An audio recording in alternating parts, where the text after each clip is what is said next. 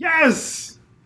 Huzzah! We are back up in the spot. Ladies and gentlemen, this is episode 32 of your favorite podcast. Should be your favorite podcast. It is your favorite podcast. There's no reason why it wouldn't be. Right. What else would you be listening to? What else would you be listening to? We are Stakes is High, The Black Nerd Podcast. Ladies and gentlemen, I remain Troy Hunter at Tall Black Guy on the internets and General, a.k.a. Han Yolo, a.k.a. Ask Your Mom. All right. I'm Terry Gant, owner of Third Coast Comics. I am at Doc Midnight, as well as, I should do it, I never did actually get the Twitter account for this, but also known as Dread October. Lately, apparently in 2019, DJ Dread October had appearances a couple different times. I'm actually kind of proud of myself. Nice. Yeah, people were willing to hear music that I like playing. You were a tastemaker, would you say? Yeah, okay, Yeah. I will say that. Because I was able to sneak in prog metal at times, when nobody was paying attention. A thing would change. The mood would change, but then I'd change it back. I can only make you, I'm bringing y'all along slowly if you hire me to do a DJ gig. Yeah. Ladies and gentlemen, it's been a while. It's been a while. The last time we left you, it was right after his birthday, right before mine. That was back in late August, early September. And we are back, but this is going to be our year-end thing. We're going to wrap up the year, maybe sprinkle some hope for the 2020.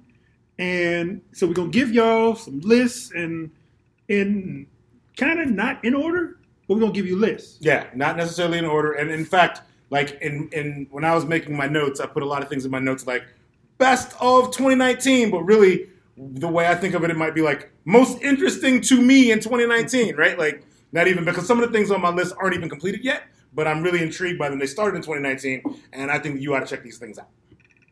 Word. So let's get into the thing with best comics. All right. So we'll let you start because there was a comic that you mentioned that isn't even on my list, and I think it is entirely fair to list this comic as something that you checked out that you actually thought was really interesting. Yes, I actually bought all the issues. Yeah. All right. Naomi. By Brian Michael Bendis. Of Wonder Comics. It's a DC imprint. Wonder, that's what he did. He did a little neighborhood for himself over at DC. Because you can. When you're Brian Michael Bendis, yeah. I enjoy where the story was going. The whole. I would probably say that the not the archetype, but the kind of routine of kind of superhero finds their powers. Oh my gosh, how did this happen?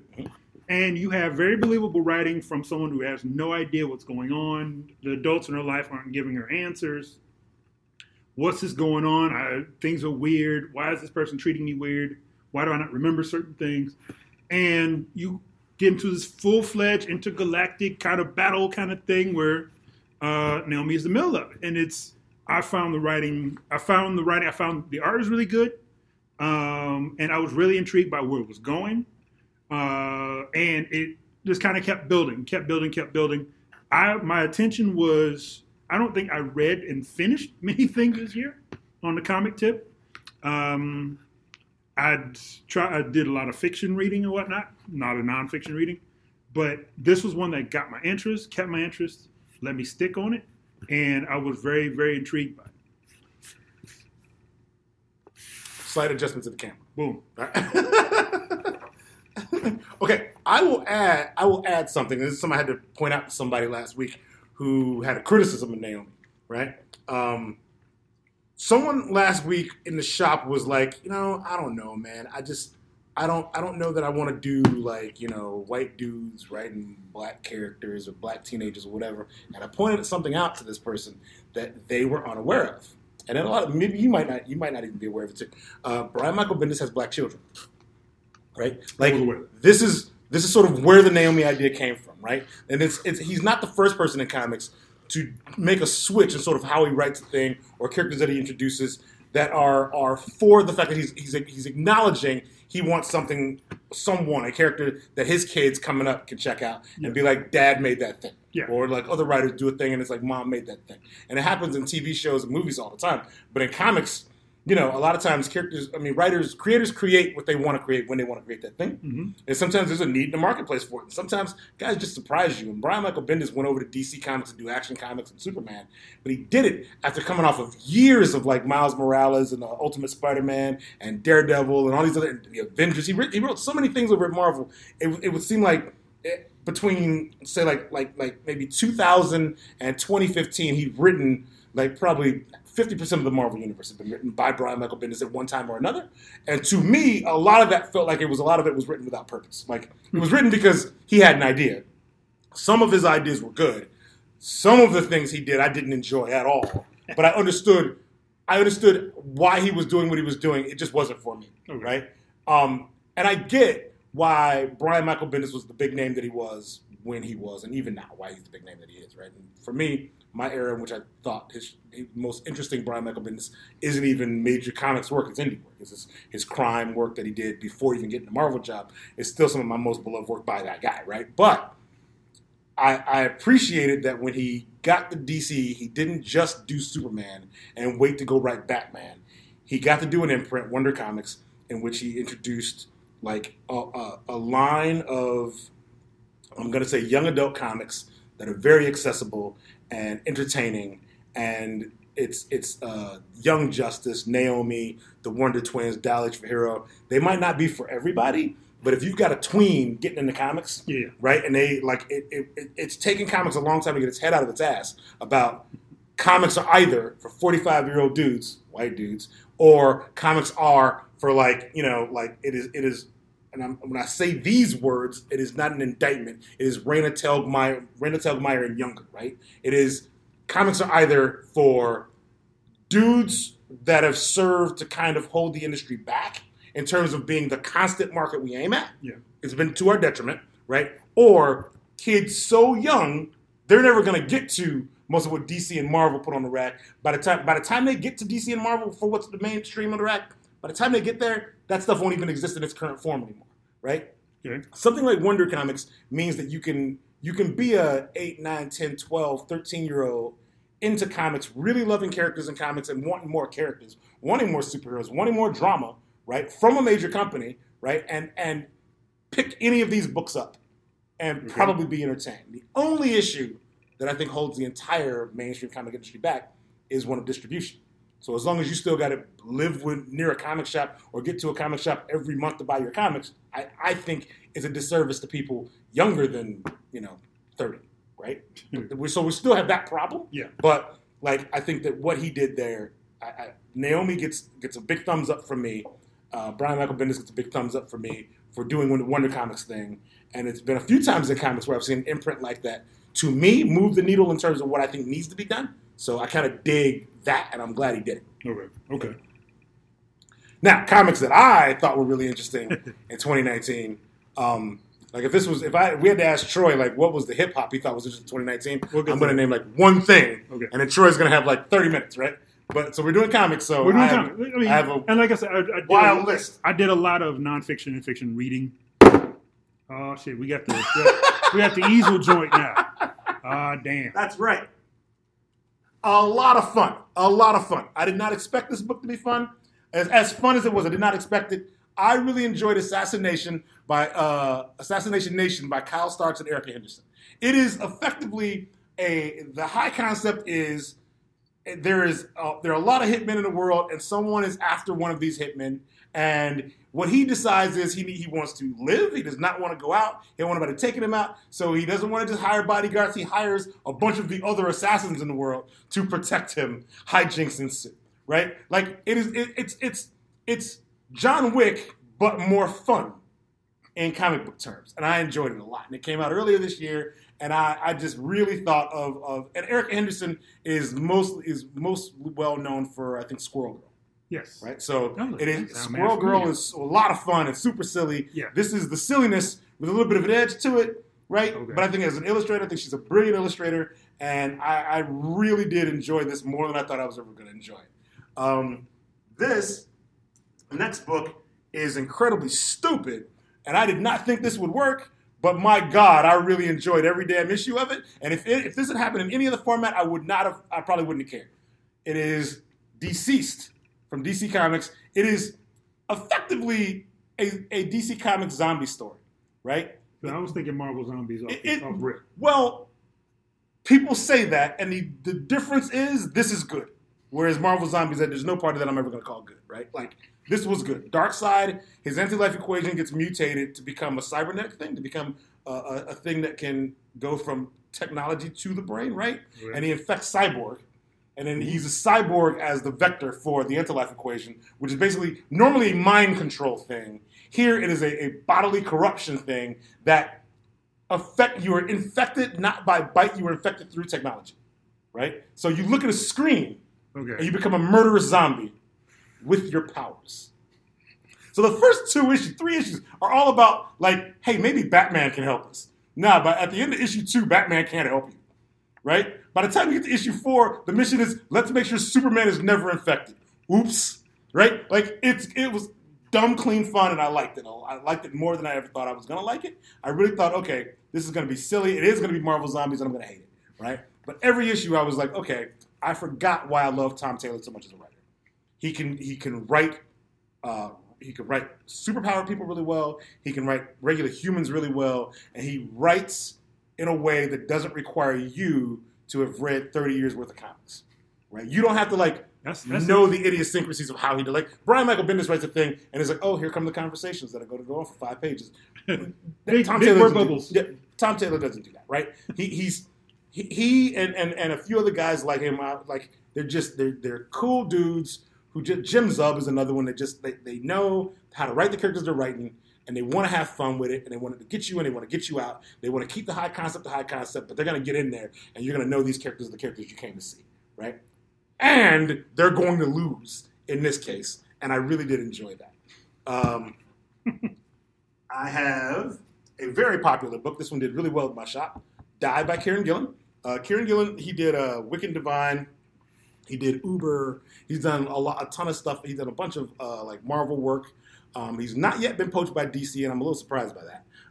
But his indie work is all phenomenal. I really like Wick Div and Uber. I enjoyed Uber more than I thought I was going to. In fact, it became like one of those things where I felt dirty after reading it. And that was his like World War II comic in which the Nazis they develop superpower beings before the Allies do. Okay. And the war is just it's a worse place to be because of this, you know? And he did that book by heavily researching actual historical events of World War II, and therefore coinciding story beats in his story with the history of World War II. And I thought it was super clever, and I liked it more than I even liked Wicked Divine, and I really like Wicked Divine. In this book, he's taken on like a Dungeons and Dragons kind of trope thing. I've sold it to people as Dungeons and Dragons murder mystery, you know, like, okay. and that is underselling it in a way. But when I start talking about it, it gives too much away to describe what Die is about. And I'm going to say that Kieran Gillen and Stephanie Hans did a phenomenal job, and you should run out right now and just start reading Die. If you're a D&D fan or like even a peripheral fantasy, like you want to, people come in and they ask me for a good fantasy graphic novel, and there just aren't really that many good ones. I don't like almost any of them, right? And I will say I won't call this a fantasy one, but it does its D&D connection in the high concept in such a way that I do think that's cool. So I love that about it, and you should read it. Now we're going to get into a few that aren't finished. They're just things that have started, and you should run out and get from anyone. I don't care who. You could get them from Third Coast Comics, which is located where? 6443 North Sheridan Road in Chicago, Illinois, 60626. You could do that, right? But let's say I'm just too far away, and you're too lazy to email me at terry@thirdcoastcomics.com and arrange for me to send you a thing through the mail, because I can do that too, right? If that is not your way, go to any other comic shop and buy these things, because they're great, right? Comics are great. You should be reading them. And I don't really care where you get them from. If you're not getting them from me, do whatever you can to get them from me. But if you can't, whatever. I will ship anywhere in the continental United States. Anywhere. I have to stress continental United States, because some people have asked me to ship them some things, and I found out the cost of these things is often not worth it to you or me. You know, we have the Question. It's only a couple weeks old, and the Question is like a beloved character. He's like one of my favorite characters, right? He's not as cool as Dr. Midnight is. He's just not, right? But he is a very cool character, and he is the inspiration for Rorschach of Watchmen fame, right? And recently, super prolific writer Jeff Lemire and legendary comic book artist Dennis Cowan, also a brother, right, have come to this character to kind of give you the question in sort of like its purest form. And it's from DC's Black Label imprint. Speaking of imprints, right? It's from the Black Label imprint, which is kind of like their Vertigo doesn't exist anymore, so now Black Label's kind of their mature reader, kind of catch-all kind of thing. Okay. I think also Deceased might also be Black Label, but I forget. Maybe that was just DC. It's not in continuity, so it doesn't matter. But should have been Black Label. Oh my God, for all the murder. The murder. I don't think this is even monthly. This might be like every other month or something like that. But its format is like it's a extra oversized format kind of thing. If you're a bookshelf purist, like you need things that kind of look like books when they're on your bookshelf because you're trying to hide the fact that you love comics from the people who visit your home. Like if you're, that kind of wuss, then yeah, cool. Let that stop you. But if you can be a grown-up about it and like love comics no matter how they're shaped and just be angry about it inwardly but not tell anybody, then you should run out and get this, even though it's in this oversized format. DC thinks this oversized format is fantastic. I think the oversized format is a thing that you only do when the book is complete. You know what I mean? Like if we're collecting individual issues in oversized format, it is kind of a thing. Like as a retailer, I have to keep finding space for it at this odd ass size. But if it's in your house, you shouldn't care, right? Like that's and you wouldn't care if you had it in your house. Yeah. You've already paid for it. What difference does it make? So you should get this in your house. Dennis Cowan has done some of the coolest ass comics in history. He's one of the guys who was a Milestone founder. And honestly, when I heard Jeff Lemire was part of writing the question, instantly I was involved. I was hooked. Like, yes, make that dude do that book. I trust him. I don't say that a lot of times. I say I don't trust that guy. You know how much is in the previews catalog that I order from, and I go, I don't trust those people. This may not show up. This may not be a thing I order because I don't trust those people. You know, I don't trust everybody. You can't eat anybody potato salad. You sure can't.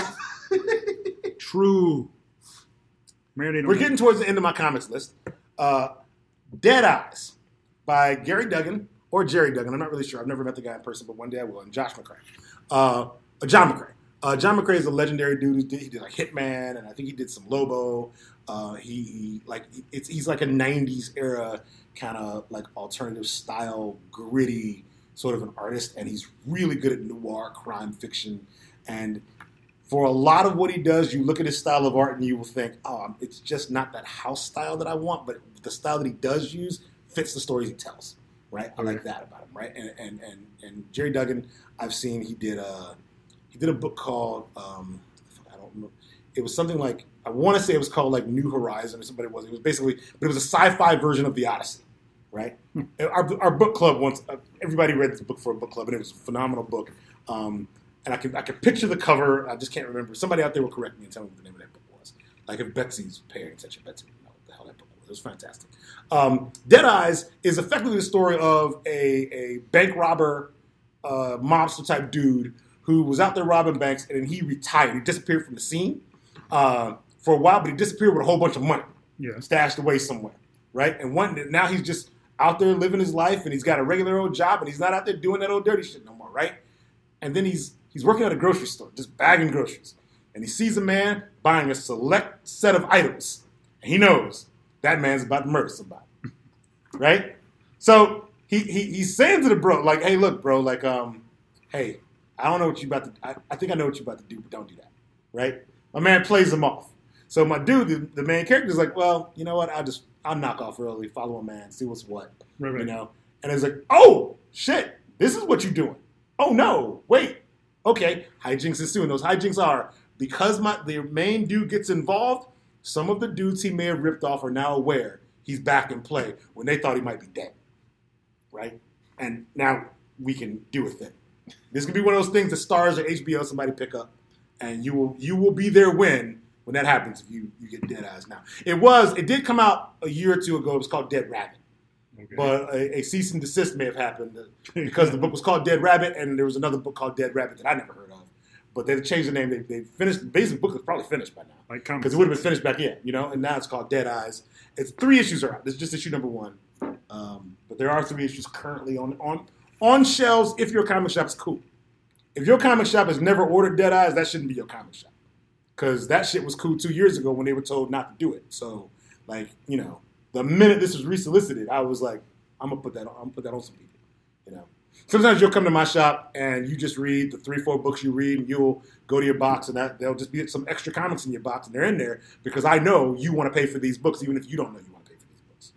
And I will say to you, Tastemaker, would you say?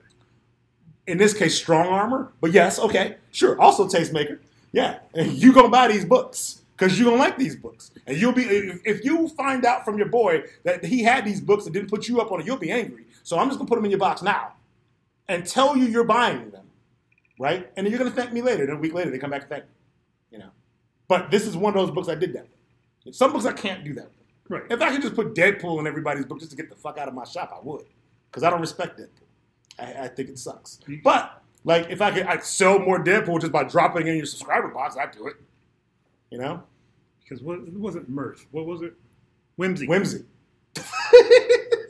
I hate Whimsy. I don't want Whimsy in my comics. I don't need the fourth wall broken, and I don't need constant inane jokery. And it's over. We're good, man. We good. Thank you, Deadpool. Would you say he took 2005 would like you to come back and chill the fuck out? Would you say he took Spider-Man shtick and took it to another level? Spider-Man shtick has always been talking shit, but it's never been fourth wall. But Spider-Man shtick, the jokes with Spider-Man are the thing that breaks up the gravity of what Spider-Man's life is, right? Okay, yeah. He jokes and quips throughout his adventures because everything he goes through is a thing that is life or death. And if he doesn't do it, his friends die. Like, they don't even know Spider-Man's the thing that might be saving them, right? They don't know Peter Parker is preventing them from going over the precipice, right? They have no clue. And that is so heavy to him that he has to make a joke out of every damn thing, right? Okay. So it makes sense when it's Spider-Man. Okay. Right? Right. Deadpool shtick is, I think that, honestly, it's on some level, the producers of said book don't respect you as a reader. I hate Deadpool. Next on my list is a new thing. There's no second issue yet even for this. N.K. Jemisin and Jamal Campbell doing a book called Far Sector. I don't promote a lot of Green Lantern things in life, generally, right? Because I kind of feel like my way around just my dislike for Hal Jordan as a Green Lantern is that there's 3,600 other Green Lanterns you can get into that don't have to be that guy. And DC will keep mining Green Lantern to find a new one for you. And a lot of times, they appear interesting at first, but then they really just aren't. And it's been a while. Currently, there are several Green Lanterns on Earth who are all interesting, and this is one who is not on Earth. Is called Far Sector because it's the ass end of space. Like, in the book, it's stated, I don't even know what sector of space this is, right? And it's a place so remote that they're just cut off from the rest of the Green Lantern Corps. And I think that they've come up with a really cool way of doing like kind of a space Law and Order, you know, a space gritty crime novella, right, involving Green Lanterns with like this really dope ass look. Look at that character design. Right. Look at that. So I heard about this because a lot of not Hotep per se. Yeah, but a lot of the hold down another road altogether. A lot of the very pro-black folks are like, this is the book I wanted because we're quoting black authors. Yeah. We're coming with, there's an Afrocentricity on it to it. Afrofuturism. Futurism, yes. Sure. Yeah. That people are like, ooh, this may be the book that gets me back in, because some people just gave up. They're like, well, the white people going to win, and the other people, however you're coding them, whether you're green or purple or whatever, they always lose. Sure. They always lose. So how do we kind of keep that, you know, how do we not feed into the machinery of basically white teenage boy superhero fantasy? But this came up, and they were like, oh shit, this is awesome. Okay, I hear all of that, and there's a bigger problem than even that for those people. If you only show up to wherever you're going to get it from to buy the first issue, you're kind of not solving your own problem here, right? This book needs to be supported by the people who want that thing, but it means it's a serialized comic. You got to show up next month to buy the next issue. and the issue after that, and the issue after that, right? Because if you don't do that, what ends up happening is comic shops are they're gonna reorder issue 1 because the fans are buying it, the lapsed fans are buying it, the uncles and aunties are buying it, maybe, right? Like it's getting mentioned on some podcasts, right? Like ours, But if everyone shows up to cop the first issue so they feel like they're in and they got a thing, hey, at last, maybe this is what we've always been looking for. It can't be what you've always been looking for if you don't buy all of it. If you don't stay in, then there's no incentive for the publisher to make sure they get more of this out there. Right. Zero incentive, right? But with there's a term for this where people wait for the trades instead of buying the entire. There's a trade waiting is assuaging of guilt for not buying and supporting a thing. That's what that is. Trade waiting is a myth, right? People aren't actually trade waiting. You know what I mean? No. Okay. Here's why I say this. Right? Touch upon it. I shall touch upon this thing. If there are 5 comics that you see as number ones and you're just not sure that you want them and they all cost $4, what you have basically done is decide that you are not on this particular Wednesday spending $20. But if you say you are going to trade wait, then it means that at the end of said 5-issue series, so 5 months from now, you are going to, in that month, spend $100. What's more likely? Is it more likely that you would spend $20 a month? Or that you will, in 1 week, in 1 month, drop $100? You're not going to drop $100, right? If you were to trade wait on all 5 series, right, and actually come through on that you knew you liked, but you don't know you like, you don't know you like it. But that's why you buy the first 5. You buy the first 4. At the first 4, you may as well. But right, you buy your 5. A story arc is usually 5, maybe 6 issues, right? Okay. So if you buy the first 5, you bought the story arc. We ain't got to worry about the trade wait. You now know you have that first complete story. Yes. But if you buy 5 different. Oh, yeah, sure. If you buy 5 first issues, I want to buy 5. Yep. Let me just cop 5 things. Yep. I read them. I go, okay, where does this go? I don't like this. Right. If the first issue don't grab you, you are not obligated to buy any of the rest. Right. Okay. Right. But then you say, all right, out of these 5 I got the first month, I like 2. Yep. But in your expedition, then in 5 months, what should happen is you should arrive at the comic shop in one particular week, and you should buy both of those things, and now you should drop $40. Okay. Yes, I'm not saying what you should do. I'm not saying that's you. It's if you only drop $20, if you only drop $20, what you effectively did was way back five months ago, right? You decided back then you were only going to buy one of those books when the trade came out, right? Okay. You know what I mean? Like people's budgets haven't changed, right? So you don't need to convince yourself that you have more money than you actually have. You don't. You already don't. You should buy your comics in increments that you can afford. Yeah. Because if you say to yourself you're going to trade wait, I bet for most comic book fans, if they really paid attention to what they thought they were trade waiting, then at some month they owe somebody $150 damn. Like there's so much being trade weighted on. Mm-hmm. There's just no way you're ever going to get around to all those books. Especially the number of people that I hear saying to me, "Yeah, I'm buying this. It's just going to go on top of the stack." And they're talking about putting books on top of the stack that are already completed. Right? They're not even talking about their monthly. Like I know people with monthly stacks accounts, right? Like Foddies, right? But then I know people with stacks like this, right? That are this high, right? And now they're buying trades. They still ain't getting to. So, like to me, don't even say you're trade waiting. Buy the comics that seem interesting to you, and you may have to do that thing to stick it out to see where that story goes. Because this is another thing. I hate Deadpool, and I also don't quite get.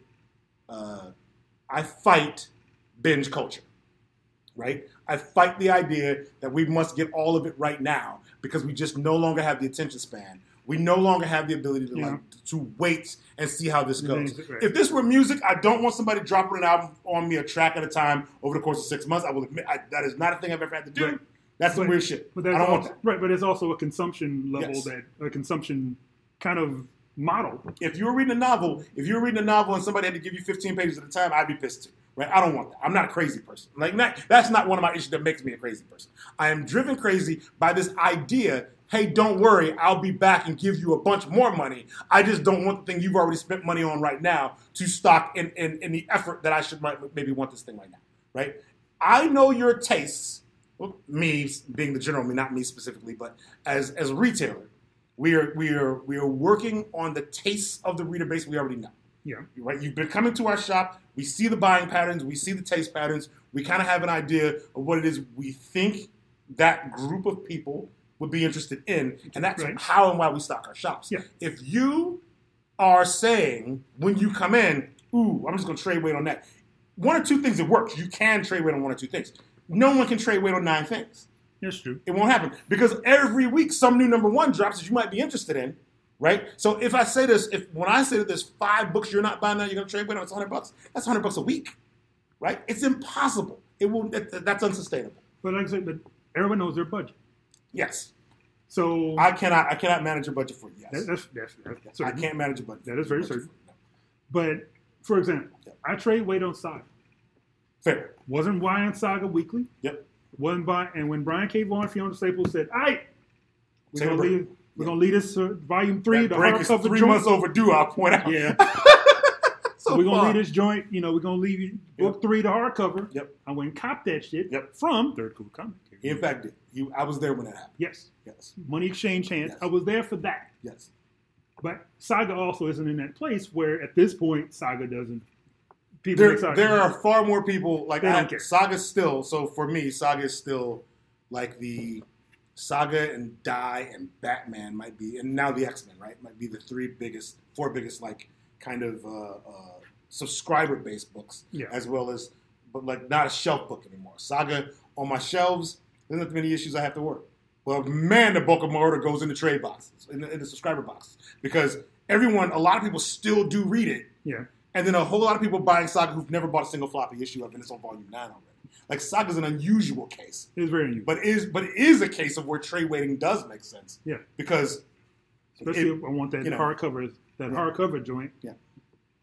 I'm not going to buy the flop. I know what I'm doing. 50% of the comic book market is trade paperbacks and graphic novels. So 50% of the market is trade paperbacks and graphic novels, and the other 50% is serialized.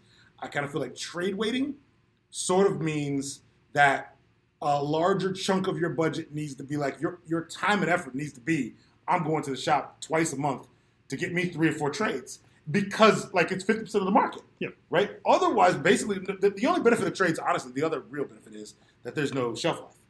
Right? Yeah. Like I don't have to like eat my shirt if issue 3 ain't selling like issue 2, right?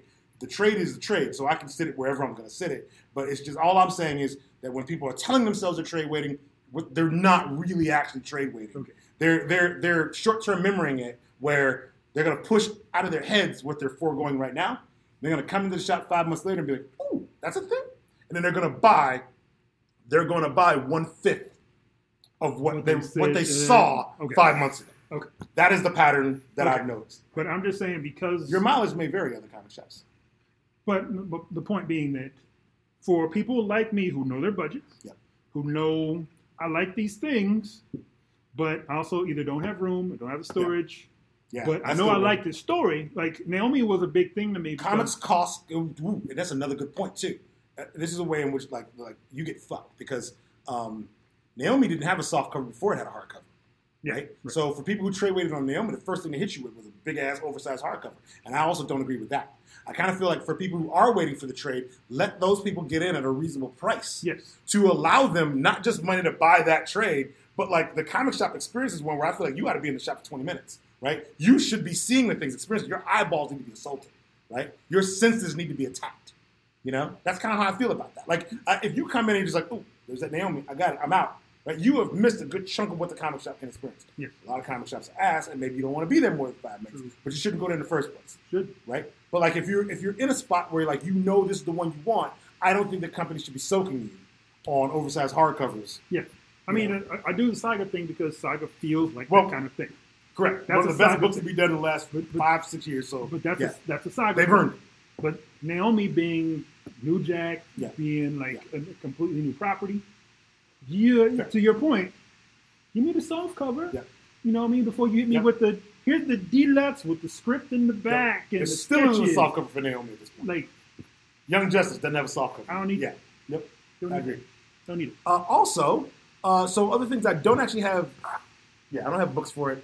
Well, okay. I don't really have more comics. I'm just going to say that you should go out when the trade comes out, when the hardcover comes out, when the deluxe hardcover slipcase comes out, you should read Event Leviathan by Brian Michael Bendis and Alex Maleev. You should read House of X and Powers of 10 or Powers of X by Jonathan Hickman, Pepe Larraz, and R.B. Silva. You should read Naomi, because you did actually mention Naomi. These are things you should read. You should also read and support any comics that you do like, be they like independent anthologies like Deadbeats, that was done by a Wave Blue World, or I don't know who the collective was who put the book together. It was like Everything Has Gone Wrong. It was a graphic novel anthology about mental health. Like, those are two that we have in the shop that I sell a lot of, and I love that I can support those things. I don't know too many other really important books that came out this year that I'm over the moon about, but that you should go out and find and you should support no matter what, whether you know anything about those books at all. Like, some of those, there are some properties that came out this year that have only had one issue, but are super probably relevant to your interest, even if you don't know it yet.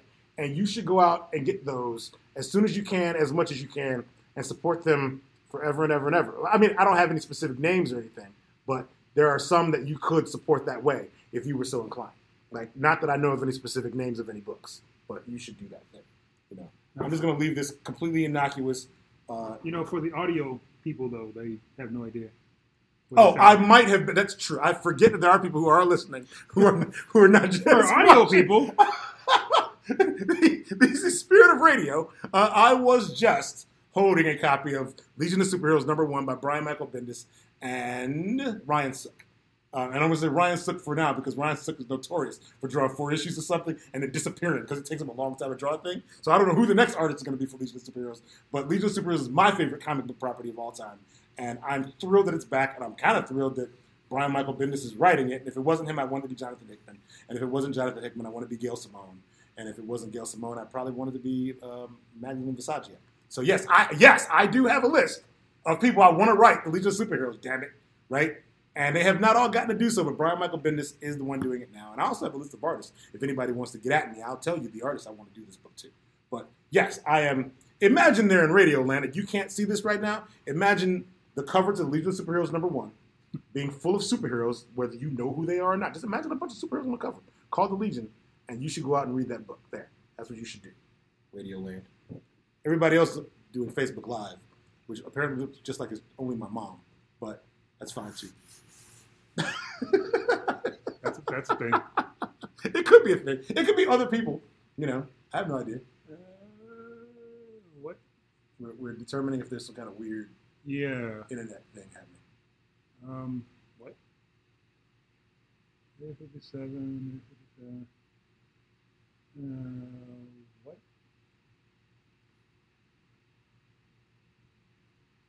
Okay. I don't know what that means. I don't either. I just did the log thing. Yeah. Okay. But it's still recording. We're still live. Oh, but wait. Hey! It's my friend Nikki Lanford. You are also not my mother. You are, however, one of my best friends from high school, of which I only have just a couple of best friends from high school. You are one of those best friends from high school. We are represented, and I believe Georgia and the South Side. Yeah. No, it says 2 people. So. If it wasn't for In Masani Lanford right there, I would have never discovered The Cure, or hell, half the shit that I've been playing at these DJ gigs I've been gotten, like Nicole Lanford got me into. It was kind of cool. Yeah. So like the legacy lives on. And we can tell that we're live. We are live. Okay. Oh yeah. I was just making sure that the stream was working. Right. All right. Cool. What else do we got? We got what I spent 2019 listening to. You want to start that one off, Troy? No, you're going to give my half hour. Okay. Sky Zoo. Did you listen to anything other than Sky Zoo in 2019? Yes, I did. What do we? Oh, yeah, you did. Okay. Yeah, I did. All right. That's cool. And one of those is really cool. 2 of those are really cool. All right. I like this. Anyway, 2019 is one of, so every time people ask for year-end lists, yep, you always forget the kind of shit that came out in January, February, and that kind of thing. You totally forget that stuff. Right. And the way my personal kind of calendar works is that I work on my birth year shit. So everything from September on. So when someone says, "What did you like in January?" I have no idea, because that was last year to me. Oh, I got you. Okay, so your year starts when your birthday happens. My year starts on my birthday. So, right, this is my Jackie Robinson year, 42. And someone's like, "What year January?" I have no idea. But I look back. Anderson .Paak released 2 albums this year. He released Oxnard, which wasn't very good. And he released Ventura, which was awesome. I take it he's from California. He is. Okay. Why? Yes. Yes. No idea how I know that. Huh. Especially when his first albums were Malibu and Venice. Huh. Huh. Okay. Boy. He did some awesome... I'll just say California people need to get over themselves. No, I think not. He was great. He was able to... I've never seen an artist release an album, get kind of like, and then like, here's some hot shit. And it was like, oh! And you lost the entire shit. Sleeper of the Year, Micaiah McCraven. I saw Micaiah McCraven, who is like, he does fucking everything. He's a drummer, he's a singer, he's a producer, he's done all this stuff. I saw him open for J Live at some random ass bar like 2 years ago. And now he's being mentioned with Kamasi Washington, with like these young lions of jazz now. Yeah. Like now he's getting some props. And his shit is, if you want some ethereal, if you like, the dude's a drummer, just can sing. He knows a bunch of other like kind of indie people. I don't know if he's from Chicago or not. I think he is. But he's gotten just a ton of people to kind of work with him. And he is the grooves are nice. He can amp it up when he wants to. And I met him at this show, and I was so blown away. I had no idea. I was there for J Live. Shout out to J Live, who's trying to do his thing. But he opened, and it was some random ass bar. I can't even remember where it was. And I was so blown away. And I got there early, and I figured J Live isn't going to, maybe the crowd's maybe 80 people or so. And the stage is such where you couldn't get more than 15 feet away from it because it was set up running along the side of this bar. Okay. So you couldn't actually move to the back or anything. And the shit blew me away so hard. Like I was like, dude, I need an album. I need one. He says, well, I got my deluxe. And because this was jazz, you could get an album. You can get. Oh God. Yes. No. Yes. Anyway, shout out to him. No, but like I listened to him. Like he's just doing good. He's just doing good music right now, and I'm really, really enjoying that. Cool. Little Brother came back. Little Brother did come back this year. Little Brother came back, and I saw him at the Metro, and that shit was awesome. And I have an issue with them personally. Well, with one of them personally. Yeah. But I cannot deny they have chemistry. I can't deny that the shit is on time. People complain the album had too many skits. The skits were perfect. They were like 20 seconds. You got to laugh and you moved on. Some of it is, and it's grown folk. This is also sort of like Little Brother about that, though, right? Like, this is what they do. Yeah, this is what they do. Yeah. And I appreciate grown folk shit. I appreciate, we went out, they said the show was supposed to start at 9. These cats came out at 9:05. They did some stuff, and they said, look, Rapper Big Pooh is like 48, and Fonte's like 41 or something like that. Yeah. They says, you know what, we are too old to be still in the back. 2 hours later, you expect the show, the doors open at 8. Yeah. You expect the show, to, it says, show, doors at 8, show at 9. Yeah. The DJ did a little wiki, and they came on. Yeah. That was it. They says, we're too old to be still in the back, smoking weed, whatever. We'll let them sit for another hour. He says, we are grown. This is grown folk rap. There's also the other issue is, and they didn't mention this, Steve, but I think there's a Wrigleyville noise ordinance, right? There's a certain point in time in which all of this has to be done in Wrigleyville. Like when there's a concert at Wrigley, right? Basically down the block from the Metro, that show will end. It will start on time and it will end on time no matter what, because noise ordinance ain't nobody going late. Huh. We ain't doing it. Huh. So they went on time because that's what they're doing in Wrigleyville. That makes sense. But they says we have 3 rules. We're gonna start on time. Kick these raps, take our ass home. And I appreciated that. I was there for that. And they rocked for 2 solid hours and left. Okay. Cool. All right. We're going to come on stage. We got a bus to get on. Spit these raps. Yep. Take our ass home. I'd appreciated that. I really, and their album was. You will be out of here in time that you can make it to work early in the morning. I spent more time in the merch line than it was for me standing around waiting for them to start. That's great. It was awesome. Very much appreciated for them. Freddie Gibbs. The thing about Freddie Gibbs is from Gary. One, but Freddie Gibbs hooked up with Madlib, and Madlib is one of the most slept-on musical people in any genre, in my opinion, because Madlib does everything. He appreciates everything. He's like the Giles Peterson of like hip hop. Like he goes to Brazil. Yeah. He goes to Africa. He goes to he's all over the place, and he's sampling and he's listening to music. He loves music, and you can tell that. So when he met Freddie Gibbs has been around for a minute, and Freddie Gibbs gives you pretty much nothing but I sell drugs and fuck you. Yeah, that's kind of Freddie Gibbs' kind of thing. Sure. But Freddie Gibbs linked up with Madlib, and Madlib's whole thing is, if I think your genre or your approach is different from mine, let's get together. Let's get together and let's see what we can learn. Let's see what we can put together. And they put together an album called Bandana, which banged so hard. It was stupid hard.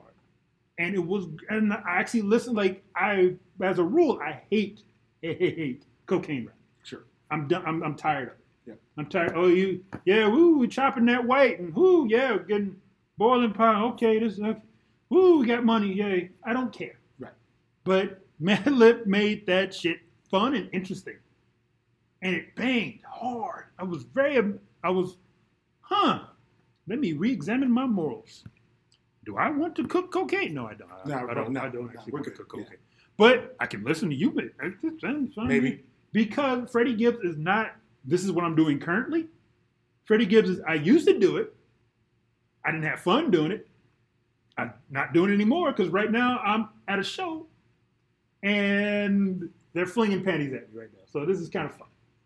Okay. I can kind of deal with that. That's fine. But Madlib, the Beat Conductor series is still classic shit. Just him going to different places and just giving you instrumental soundtrack to the country he's in or that kind of thing. And it's to a vibe, to a mood.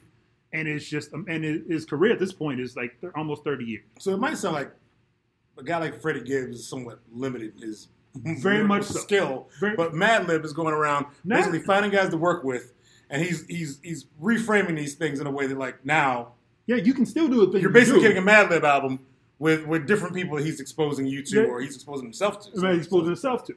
Okay. Because he can give you that, it's mixed media hip hop. So, he's Madlib's worked with MF Doom. He's worked with Freddie Gibbs. He's worked with all these. None of that shit seems interesting. Whatever Freddie Gibbs is talking about ain't interested to me in the least. Yeah.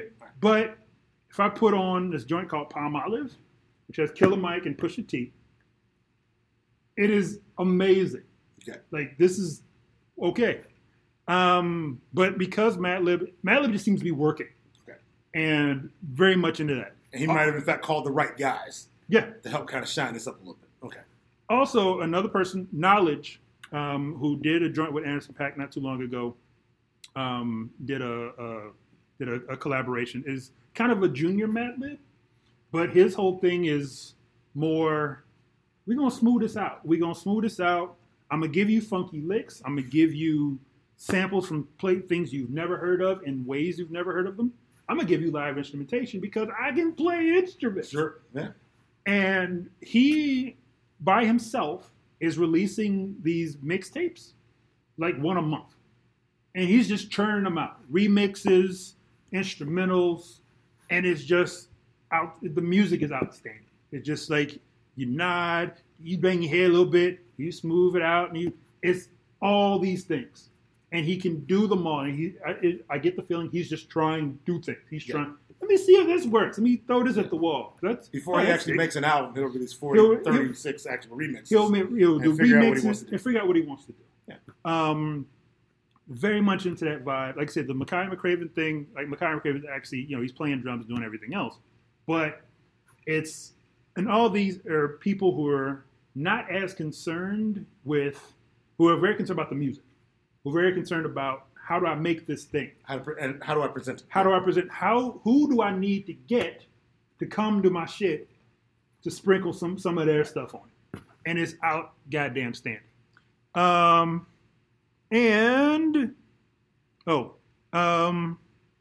Hamilton. yes, we'll get that. Skyzoo and Pete Rock. Sure.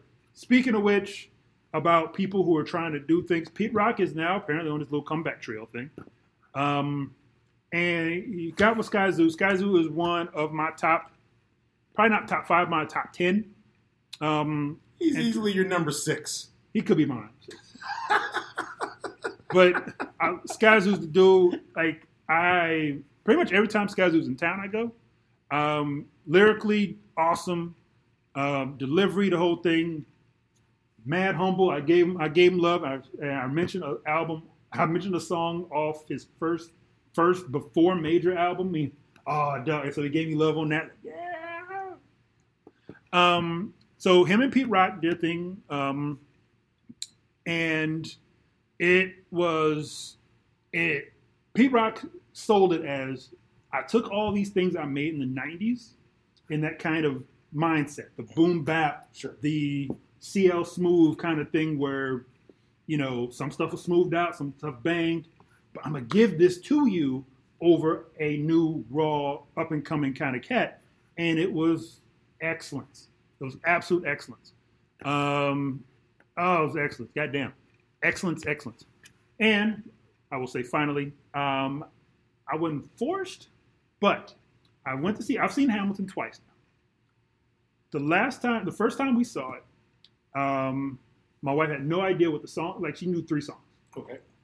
And we went with a bunch of people who were Hamilton total. 5, 6 steps. Yeah. Not at that point, but who were very excited about it. We saw it, mind exploded.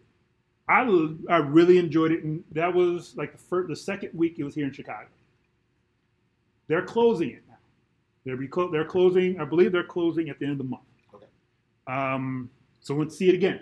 And this time we had to do the run-up where we listened to the soundtrack over and over again. We did all that kind of thing. And I have nothing but, and after it's been thoroughly digested and think-pieced and all that good shit. But you really not understand, but you really have a sense of how big this is. The fact that now that Lin-Manuel Miranda made a thing that A, is his legacy, and B, is probably going to be looked at as the most influential theater production of the last 10, 15 years. It's the Black Panther of Broadway. And he could have done it straight. He could have done it very operatic. Right. But he didn't. Yeah. He could have done it any other way that would have just kind of relegated to, is this a kind of singy kind of thing? But we have all the touches that he put in, all the touches that all these actors are kind of putting into. We have 2 rap battles. We have a very operatic kind of I Miss My Man kind of thing, balanced out by a boasting song about how great I am. Like it's very, I hate to say urban because we know what urban means, but he did such a good job in how quotable, how much in the ethos it is just awesome it's awesome to see, it's awesome to experience. And like I said, when you go over it and you listen to it again and you get to see it, and the 2 times we've seen it, the actors play things differently. Right. You got the same line, but how are you delivering that line, that kind of thing?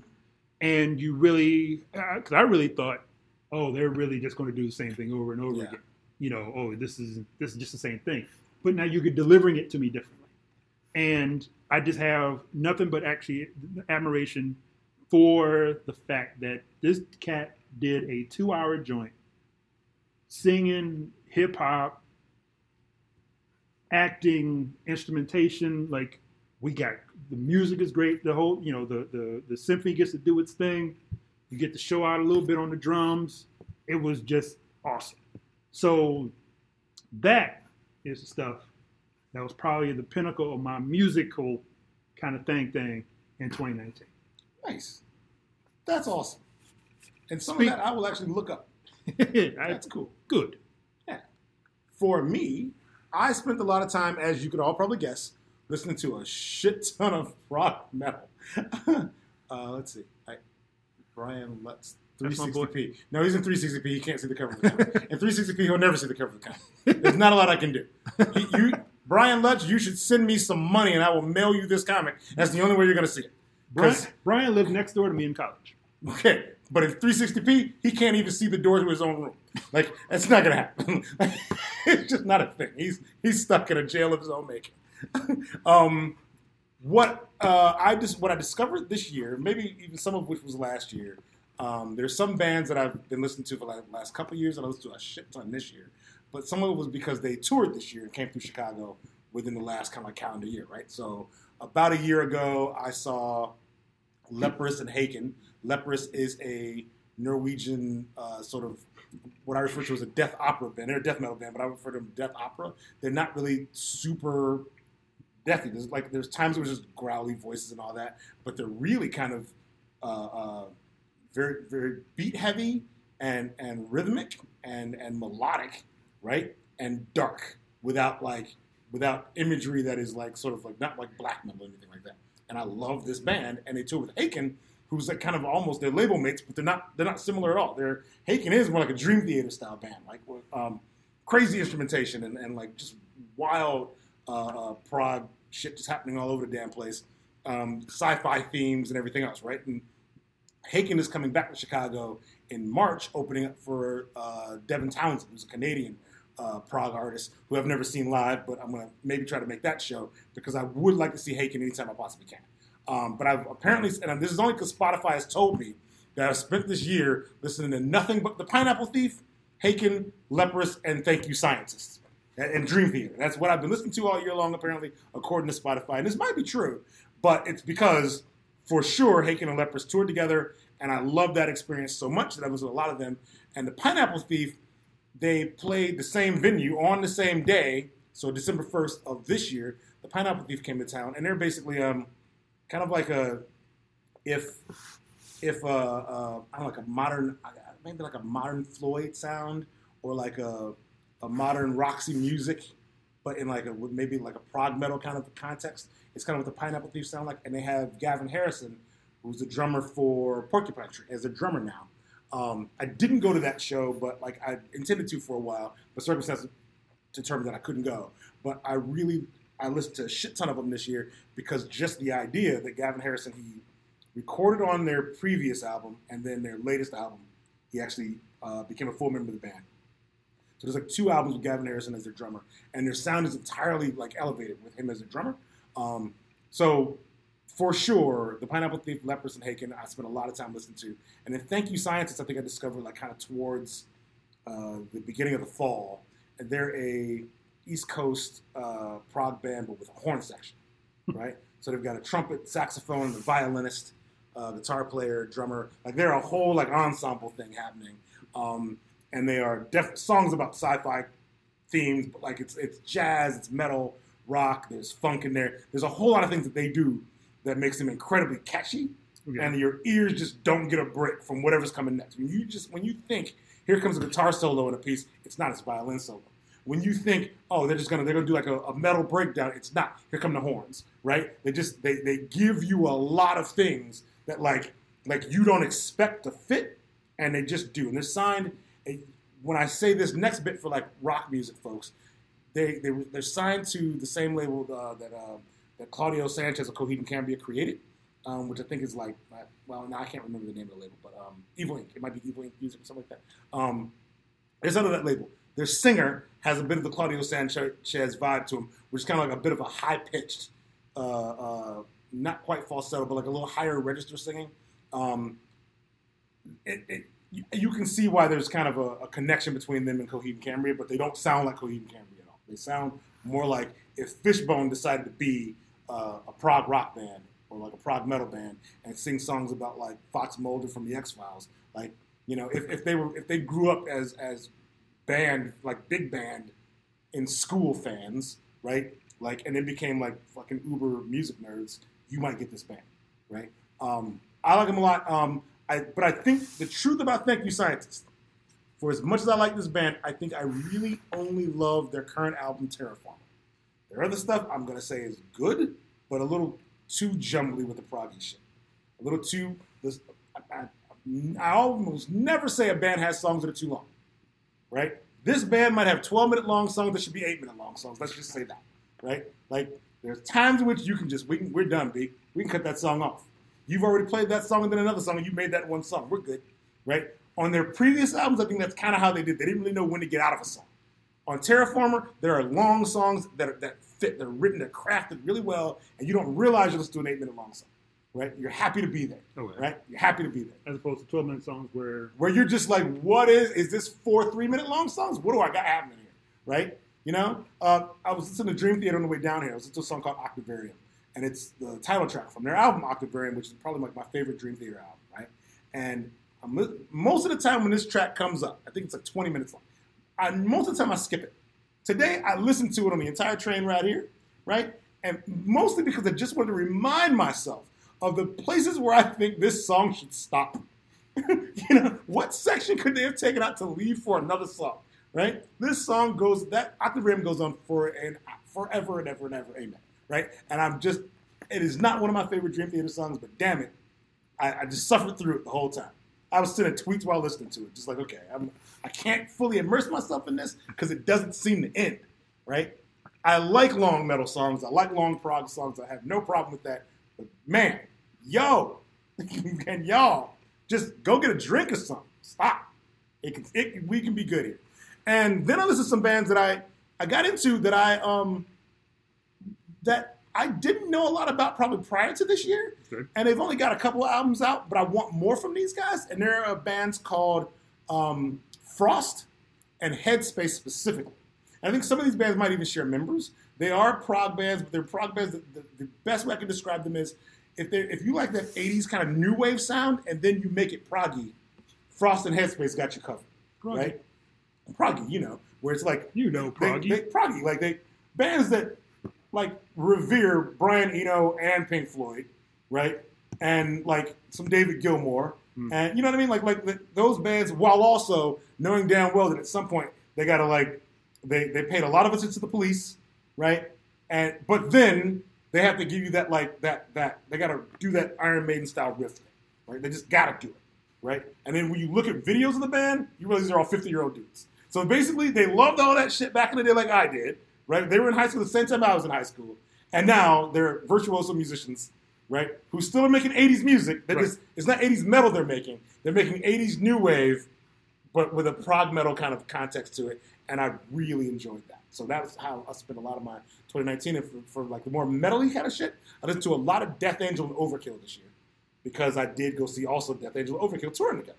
So I got stuck on their new album, or trying to. And I think Death Angel's newest album is called, I can't remember. But it doesn't matter because I don't like it. I only like Humanicide, I think it's what I don't think that's the name of the whole album, but the song Humanicide, I love. The rest of the album hasn't grown on me yet. For 2019, I can't give that a big thumbs up. And the same with the new Overkill album. It's got a couple tracks on it that I really love, but what it made me do was go back and listen to a lot of their older shit. I'm not a guy who listens to a band and then goes, oh man, I don't like the new thing. I'm done with you guys. Y'all fell off. It just means I'll just go back to what I did like until you come with something I do like. Valid. I'm too much of an adult to shit post what you're doing right now if I don't like it. Right? You did something that I liked. Yeah. You just didn't bring the heat like I hoped you would. Maybe to you did. Right. Like a lot of these guys leave the studio, they're thinking that was fire. Then it gets to my ears and I'm like, ooh, my ears are fireproof, y'all. Like I can't do this. I have fireproof eardrums. I'm sorry. Like I can't. I'm not into this. Right? But I do have the ability to make a playlist 30 songs long of all of your shit that I love, and I'm going to listen to that and include some of your new shit. And I'll still put people up on you. No, I can't sit and listen to your whole new joint because it just didn't do anything for me. And hell, when I see you live and you're also not playing a bunch of shit from your new joint, that tells me something. That does. Yeah. That does. You know what's up. I'll see you on your next release, sir. I have no problem with that. What else we got? All right. Now, I think we're going to go to, that was the musics. This is the watchings. What do we watch? Okay. So I don't know about you. I'm going to defer but actually. I watch probably more television than you do. You definitely do. Yeah. I think pretty much 98% of the people out there who are listening watch more television. Yeah, and I'm not really watching. If I really talked about my actual TV interests, I would bore the shit out of people because I watch a lot of trash. I will watch a crime procedural TV show to be Eric Bennett. I just watched the season and a half of Taken, the TV show. Okay. We will not discuss that. I will watch trash. We will not discuss that. because I want the premise to work, and I'm going to stay in while it's not working. I'm staying as long as I possibly can. But I tapped out of Taken. I didn't finish the second season. It only got 2. I was stunned it got 2 seasons. Had they kept the same premise from season 1 to season 2, I probably would have through. But with the premise change, I liked everybody in it. I liked everybody involved. I just didn't like the stories. Right? Which is the point. That was kind of, you know what I mean? Yeah, the plots. That's whatever the capers were. I didn't like the capers. But I did watch a lot of Titans, which I loved. Doom Patrol, which was awesome. One of the best kind of comic book genre things that happened all year. Doom Patrol was this year. Swamp Thing, I liked the Swamp Thing that I saw, but I didn't finish it because at some point they just didn't get me to my Blue Devil as a guest character in time before I bounced out of it. They teased the Blue Devil, who's a character I've loved from DC Comics. They teased him, Madame Xanadu. I didn't get Blue Devil soon enough before I just tapped out of the show. But what I did watch was really good. I started watching the Watchmen TV show, which is fantastic. Because, and I will segue here, in that in the group, because you have been doing your life things and everything. A number of our compatriots, a number of our colleagues are like, we don't know what he thinks of these joints, and has been calling you out, but you have not been responding. Which I would have been had. So wait, hold on. Troy dissed me at some point. It was unintentional. It was completely unintentional. What y'all don't know is in the background, I specifically was waiting to get face to face with Troy to tell Troy he dissed me in our group, and he had to answer for it, and he has answered for it. Look, this was not a diss track to you. It was not a diss track. I'm not offering today Nick Cannon, and speaking of diss track, speaking of the fact this 1984 called, Nick Cannon just released a diss track to Eminem today.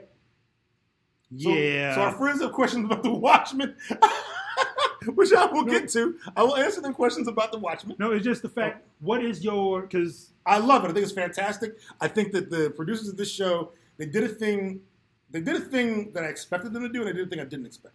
I expect everybody who's doing a comic-related show to do some amount of research on the comic itself, whether you're going to pull some storyboards or whether you're going to pull some story beats or elements. You're going to do that. Everyone's going to do that.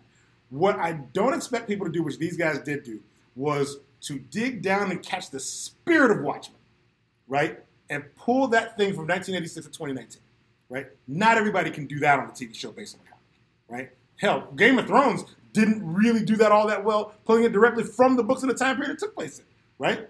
These guys were able to take Watchmen and what Alan Moore and Dave Gibbons left there, to take that and actually take a step forward with it, connect it to the graphic novel in a way that I'm not even sure Alan Moore would have foreseen, right? And give you a thing that if someone told me Alan Moore intended this, I'd believe them, right?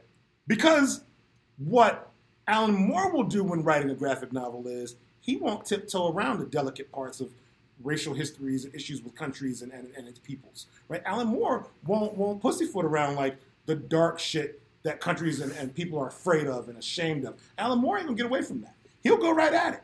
He'll point it out to you. He will say, this is your history, this is your culture, this is where you've been, right?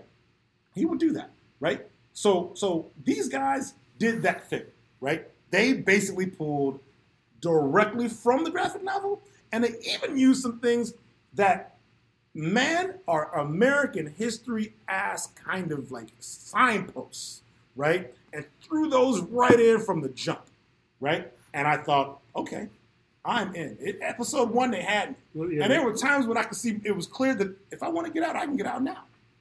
Every episode, this ain't where you get out. No, if you get out, you will miss this thing. There was a point where I was like, okay, come on with the Louis Gossett Jr. Let's go. Like, what is the point? And when they got to the point, I was like, that was worth it. That payoff was 100% worth it. Every single bit was worth it, right? Totally worth it. I loved watching the show. Jack Ryan, second season happened on Amazon Prime.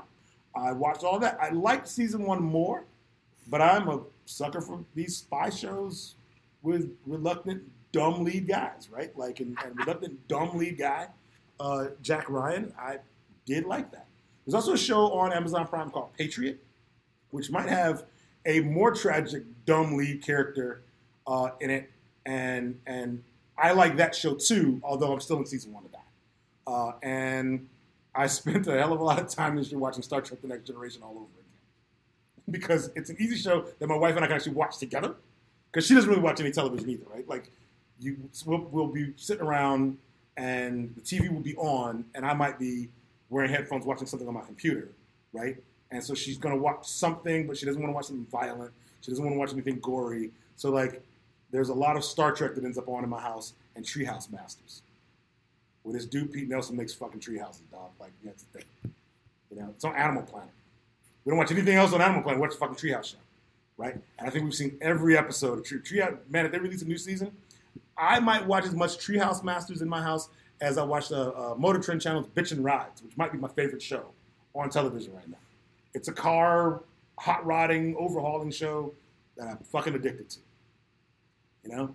I was watching Wheeler Dealers today, also a show on the Motor Trend Channel, when Ant Anstead is dropping the rear differential out of a car, and he's explaining the way he's doing it is because it was a Corvette he was doing this with. It was a ZR6, a Z06, or whatever it was. It was a 2002. The point was, he was explaining that in order to get at the clutch, he had to drop the transaxle and the drive shaft, because he needs to move all that back like 8 inches to even get at the clutch. And when he did it, I said to myself, well, of course. Because some of these fucking car shows, of course that's what you got to do, right? I wasn't like, that seems like a lot of work. Of course it was a lot of work, but I understood it to be a lot of work because I've watched these guys do this shit over and over and over again. Because in my house, it's got to be a show where there's no actual, like, there's no blood, no gore, nothing that's nightmare-inducing, right? No pandering, you know what I mean? It's just a show that's on, and you might actually learn some shit, okay, right? Like, if you got car trouble on the side of the fucking road, I might be able to roll up, look at your shit and say, I know what the problem is, I also know I can't fix it. Versus, bro, that looks rough. I may be able to tell you now what the problem is, right? I cannot fix that thing, okay, but so I'm halfway there. Okay. I will at least say, oh, I know what the problem is. You know what? Let's call your guy. Or let's call my guy. My guy can get it fixed right here and get you out of here. Versus, nah, bro, you better have $150 you have to tow this bitch. What used to happen was you'd have car trouble and I'd bounce and just go to the train. Like, I can't sit here all night and I ain't pushing shit. I used to just abandon you. Now I want to abandon you. Now I will assess the problem, right? Because I have enough knowledge to be dangerous, right? And I will bounce. There's a joint, speaking of just things to have on, there's a joint on Netflix. I can't remember. It's 2 British people going around the world looking at houses. Okay. And it is awesome because some of these houses they're in different shapes, different challenges. Like, I like this mountain. I would like to live here. Make it so. Okay. And people, and they're going through. That is totally the kind of thing we didn't watch. And they go through, and it's a dude who's an architect, and the lady who apparently is like some British television person who apparently flips houses in her spare time. Wait, are you talking about Love It or List It? No. Okay. Oh, no. Love It or List It is a show we've also watched a lot of. No. I'm told it's Amazing Houses. It's some, but it's British. Okay. It's BBC. Okay. He's an architect. She's the one who she knows about houses, so she's not totally stupid about it. Okay. She knows what she's looking at and everything like that. But you're actually going into, and sometimes the people who bought it or built it are there, and they're like, well, what are you doing there? What are you thinking here? And they'll walk through the house, and it's 3 houses an episode, and they separate it out by country. So, like, houses of India. Okay. And there's houses of Japan. I like it. All right. It is awesome. It's very British. But they both seem really excited about different things. Sure. Like, the architect, like, oh, look at the supports. Oh, and the lady's like, where's the bath? Where's the bath? And she goes and toddles off and does something else. But dude, he sketches a thing about, and gets you into, well, they didn't want to move this tree. So they built around this tree by doing this thing. Okay. and he draws it out, and you're like, Karl Malone, of course Karl you do. Malone famously wanted a house. He wanted there to be water, and I think he might have wanted to fish. So his house was built over a river, I think, like over a river. So the river runs like through his living room. I think I remember this correctly. You know what I mean? Like, because sometimes you just want what you want, you can afford it, so you do it. Other show Excellent. that I've gotten into recently, because I did watch a season and a half of Taken when I really shouldn't have. I've fallen back into discovering that watching anime really did used to make me happy, right? So I've just gone into like I've It gone still back. does. That's the point.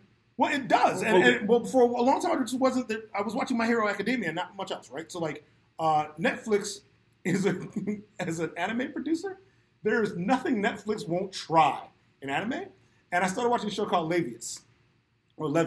It is basically a like Victorian era steampunk show about boxers, right? Steampunk boxers, right? It is like it's got the emotion of like say space opera stuff, right? So Levius is the lead character, and he's a cyborg boxer dude, steampunk cyborg boxer dude who's got some issues sorting through his emotions, right? He's boxing, searching for some answers to something, right? And it's this show I'm in. They got me. And I started watching last night. I was up late having trouble sleeping because I made some poor dinner decisions and my brain started attacking me. I started watching Agretsuko. Yeah, that one. Yeah, Agretsuko. Yeah, that one. Agretsuko Started is watching fucking that. awesome. I started watching that. Oh my God. And that, yeah. Lots of rage. Lots of rage. Oh my God. Lots of shitty work situations. Yo. They're all familiar. Everybody you watch Agretsuko, you will know, like, you will know what you're watching. Yes. You will understand it. Watch It'll it. make perfect fucking sense. Yes, watch it with the caption on.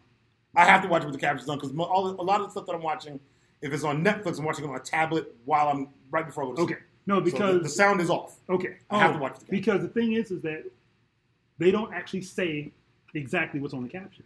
Oh, sure. That is also a thing. Yeah. So The caption is you know, like 90%. but you don't get the vibe of like, you know, I'm unhappy. This place sucks. Like they'll do Right. that kind of. Mhm. So it's the same thing. That's Yeah. what it means. But they'll Yes. actually Yes. give you that more, Yeah. and it is hilarious. And like the difference is just hilarious. But 2 seasons, like my girl goes through it, but she gets the karaoke, lets it out. You're right. She gets the karaoke. Ah. She goes, this fat pig Bossabye should die. Oh my god, that shit, Agretsuko is the best shit. No, it is not. I don't think it's Grand Design. I'll look. Okay. Anyway, The other thing that Agretsuko's happened, awesome. the other thing that happened in 2019 that cannot go ignored by me, the wrestling fan, is All Elite Wrestling debuted in 2019, right? And as wrestling, like new Yeah. wrestling companies come and they go, Yes. right? They don't often get like major like independent news. They don't often get major news coverage in general. They don't often get to sign major stars, and they don't often also then get big TV deals, right? AEW went from being a thing that did not exist in January 2019 to by October 2019 having a TNT show, having already done like multiple pay-per-views in a year, right? And their shows are excellent. Now, there's still some things about like in terms of like my feelings about the overall quality of the product that I think if it were up to me, if I were like a producer here, there's some things I might do a little differently for them. But so far, I'm incredibly entertained by them. And so one of the things, if you want to watch AEW, you can watch every Tuesday night, or every Wednesday night on TNT at 7 o'clock. From 7 to 9, you get 2 hours. Vince McMahon was so shook by the prospect of having AEW develop under his nose that he moved his show, NXT, off of the WWE Network onto Wednesday nights on like USA or something like that, right? So now he has a show on broadcast that is directly opposite AEW, and AEW is beating him in the ratings.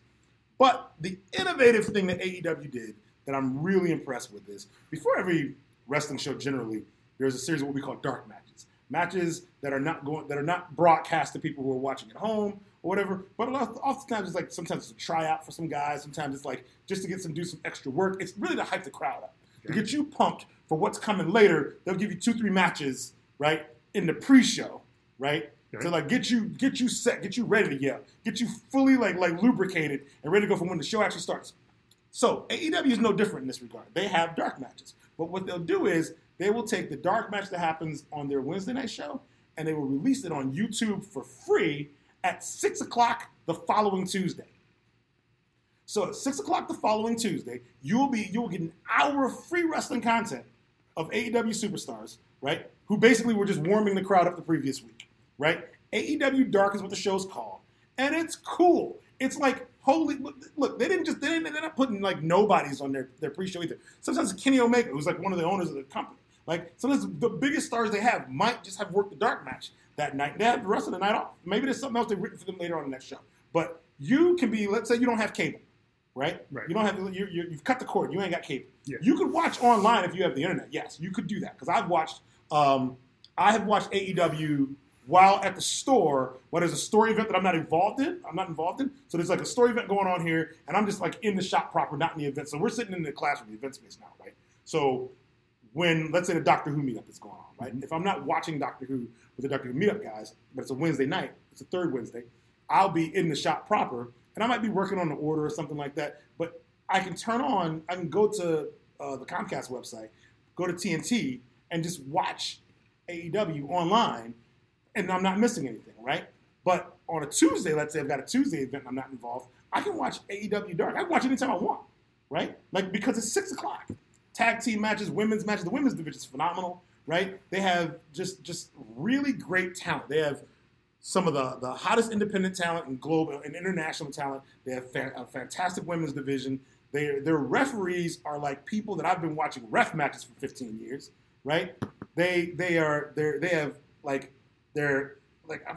LGBT friendly. Like, they have Sonny Kiss he's a gay wrestler, but his gimmick incorporates like who he is as a person, right? In such a way that it's incredibly entertaining and incredibly effective. You know, Nyla Rose is like she's from Washington D.C. Her gimmick is she's called the Native Beast. She's Native American. She's the Native Beast, Nyla Rose, and she's just like a tank in the women's division. She's a trans wrestler, right? She's a translated wrestler. Like, she's great. They're all of so much good talent being able to be showcased there, like doing what they do without some big corporate muckety-muck being afraid of what they might say, what they might do, what people might think. Like, fuck that. The future of wrestling is everyone. Anyone can do this, and you should. If you got the talent to do this, you should be seen, right? Okay. You should be seen. And then wrestling is such a thing that can be an experience that can be inclusive in terms of the talent, right? In terms of you can get Japanese wrestlers and British wrestlers, Canadian wrestlers, and American wrestlers from the Southwest, and you have 4 distinctly different styles in the ring, right? Like, that is a thing that you can't. If I just said, okay, we're going to get people from these 4 parts of the world, we're going to do a spy movie, we wouldn't necessarily get distinct flavors of where you're from and who you're about when that happens, right? In this business, like, there are geographical styles that get represented, and just find out somebody spent 2 years in another country, you know, let's say the UK or Ireland, right? But they themselves might be some brother from Baltimore. You will see it in his style that he had 2 years in Ireland, because there will be things that he does that they do in Ireland that they don't do anywhere else, or Germany. You know, like, AEW is pulling all that together and largely just, you know, a couple hours on a Wednesday night, you know? And it's some of these wrestlers are people that you've seen if you've watched WWE stuff, but if you're an indie wrestling fan, the cats that I've seen that they've signed, that they've hired, that they're showcasing, that they're letting work, that they're just letting them do their thing. I love it. I'm glad 2019 was a thing that actually could happen in 2019. I'm thrilled. I love AEW. Yeah. So, and yes, it is the world's most extraordinary homes.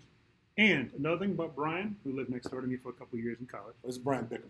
Yes, Brian Bickham. Did not live next door to you. No, he did not. Right. Brian Lutz did. Brian Bickham lived next door to me in high school. Yes. All right. Brian Lutz was also a producer at WWE for a very long time. Was. Really? Yes. That's cool. Yes, he was there for quite a few. Excellent. Quite a few. So, which is so why we get to ask you what was your fault? No, because kayfabe. That's fair. I was maintaining kayfabe. I was told kayfabe many times. Right. Right. I did not ask for swag or anything like that, but he had a bunch of things. Cool. Like, oh, I got this from so and so, and to anybody else that would have been great. And I just went. Here's the thing that AEW has changed for a lot of people, right? Like, there are a lot of wrestlers in the WWE who are unhappy and want their release, there's a whole lot of like negotiation going on to prevent that person from having their release because it is clear if they leave, they can go to Impact Wrestling, which also has a show, right? That a lot of great talents working there. They can go to AEW, they'll be on fucking TV immediately, right? And it is like they let Dean Ambrose, they let John Moxley go, and that was probably something they never should have done, right? Because instantly AEW got a guy who's like top 3 in their company immediately when that happened, right? There's guys that let go like there's a guy named Ben Satterley, his wrestling name is Pac. They fired him some time ago. They let him go some time ago. So I'm sure they didn't see that as a problem when he left because AEW didn't exist. But the minute AEW got that guy, they had a world-class talent who'd been working for like years at a high level that the fan base could lose their damn minds over, right? The WWE didn't think it was a matter when Cody Rhodes left, right? They didn't. When they let Cody Rhodes go, they were like, okay, it never really panned out here. What are you possibly going to go do, right? Goes and forms his damn company, right? When his brother, Dustin Rhodes, Goldust, is like, I think I want my release. They were like, okay, yeah, sure. What are you going to do? Go work with your brother? Yes, that's what I'm going to do. Like, revitalize his whole damn career, right? On Wednesday nights. Get being able to do this job on prime time. There's some guys out there who would love this opportunity to be seen by a lot of people who are not working in the WWE system, who are allowed to do their thing, be the characters they want to be themselves, right? Yeah. Get pushes that, like, earn it. Like, you know, work with some great talent and try some things. And the AEW's letting people do that, and I love it. Boom. Yeah. That's what we watch. That's what you watch. I'm watching that. Okay. I don't think we had. Yeah, that's the end of our. That's the end of what I have for 2019. What we played. So I played Skyrim. On brand, son. And I have a Switch now. So I've played a lot of Breath of the Wild, and I'm going to acquire at some point the Marvel Ultimate Alliance game and play that because I really do still want to play that. I haven't played that yet, but I do want to Switch. Okay. So this is coming. Okay. And I'm gonna soon. I shall acquire Skyrim on the Switch and start all over again. But I played Skyrim. But Skyrim doesn't have mods on it. I'm aware. I'm going to have to play vanilla Skyrim. I've been psyching myself up to this. I've been watching YouTube videos about Skyrim so that I can officially garden. I want to efficiently garden, you know, because I got to make potions. I don't want to waste my time just grabbing anything. So I might be min-maxing my ingredient grabbing. Yeah. Okay. Shout out to Major Slack Attack. You know, that's the dude I'm watching. Okay. I will say so. This year's been the year of Borderlands. Borderlands has been the shit. Borderlands 3 came out, and I have many hours in that. That came out in September. My first character just made level 50, which is the level cap right now. Just made 50 last weekend. I am now shooting things with very large guns, which is always fun. And doing so with style, with panache. And the character. Borderlands still have that weird sort of pastel color palette thing? No. Because now we've moved off that planet, and now we have other planets now. Okay. So now we're visiting moons. Now we're in lush jungle. So it looks like Halo. It's all over the place. Okay. All right. It's all over the place. I'm fighting Saurians and advanced monkey people on one, an evil corporate gun manufacturer in another. All over the place. I'm going down streets. It's like urban warfare. What platform are you playing I'm on? on three. I'm on my Xbox One. They do not have cross-platform, but you have mods. They only on PC. Which is the thing is that you have voice lines, you have all sorts of stuff, and I'm shooting things with guns that do fire and ice and electricity and radiation. So it's actually it's pretty fun. So this has been the year of Borderlands. I put a lot of money, a lot of time into NHL. Ladies and gentlemen. He also does put a lot of money into the NHL. Yes. Well, $60 a year. But what I've learned, because years ago I left Madden. We left the Madden thing because definitely fuck that guy. Fuck that franchise. Because Madden has figured out, EA Sports has figured out, we're going to give you the same game every year. What are you going to do about it? This is the only game you have. If you want to play this sport electronically, you have to buy our game. Meh. Because monopolies are great. Thing is that there's only one hockey game. I buy that every year. I'm a dumbass. And when I buy that, I do the same thing. I create myself my alter ego, who is not 6'6", 210 pounds, who is actually 6'2", maybe 230, as a power forward. And I hit people, and I camp out near the net and shove people. That's kind of the thing. They have not changed that experience in the past 4 years. It's the same thing with updated menus every bleep year. And I said this year, like, I'm not going to buy it again. And then I went, I'm going to go ahead and buy it again. And I was stupid. And because Electronic Arts figures, what are you going to do, sucker? So this is probably my last year buying NHL. But in the meantime, they just announced that they just patched in a thing where every now and again, randomly, Snoop Dogg comes and narrates your game. Snoop comes in and he sits in the booth for a period, and you're doing things on the ice, and the play-by-play guy is asking him questions, and if you do a thing, like Snoop reacts to it.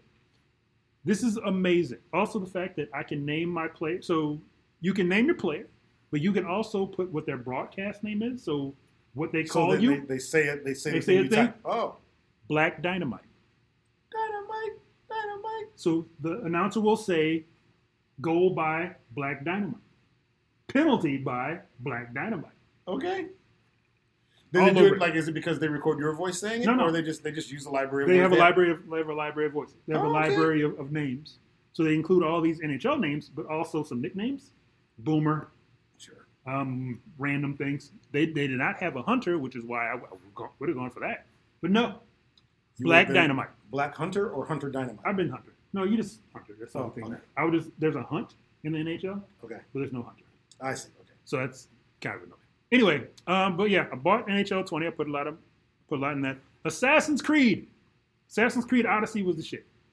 I put a lot of time in that, and the fact that you were able to run through ancient Greece, ancient Rome, awesome. Absolutely awesome. Loved pretty much every point of it. Combat was great. Kind of open-ended story depending on what you wanted to do. If you wanted to screw that guy, I don't want to do that thing. Or eventually people start reacting to, are you a cruel bad man? Yeah. Are you a very nice person who we can come to you with our problems? Also the fact that it brought back ship combat. I am all about ship combat. Ever since Assassin's Creed Black Flag. Fighting on a ship or like ship to the ships running in each other? Ship to ship. Like with cannons and shit. With cannons, with arrows, archers, who you can dip your arrows in that fire pit right there. Okay. Fire. Okay. Whoosh. And if you hit their sails, like the sails, sure. and the people and you can also have javelin throwers. Okay.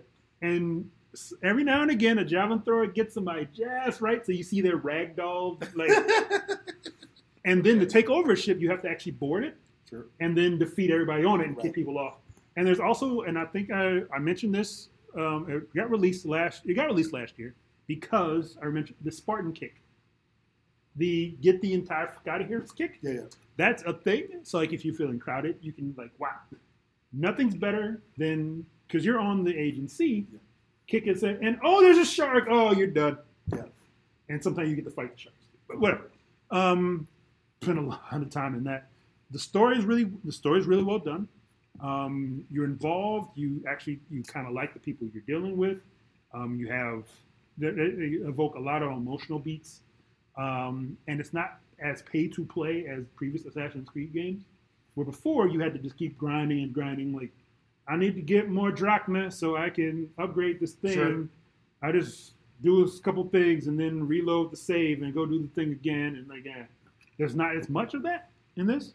Black Flag, which came out years ago, had the ship combat, which is where you were sailing like the Bahamas and the Atlantic, being the pirate, doing the pirate thing.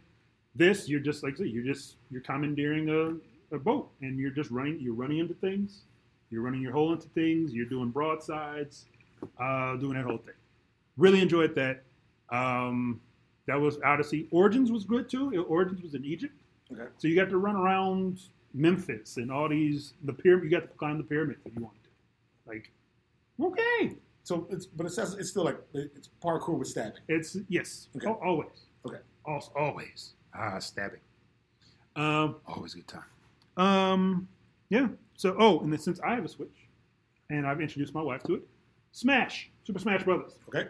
Knocking cats out. Now, I'm not good enough to actually, say challenge people, but the computer can get all of these all the time. Okay. It's, and since it's the entire Nintendo library, and you're doing Mega Man and Donkey Kong and all these random things, and then Final Fantasy characters, okay, you're a Final Fantasy character, that's the thing. But then, I'm Castlevania and Bayonetta and Kirby. Kirby. Kirby! Kirby, sure. His goddamn Kirby's great.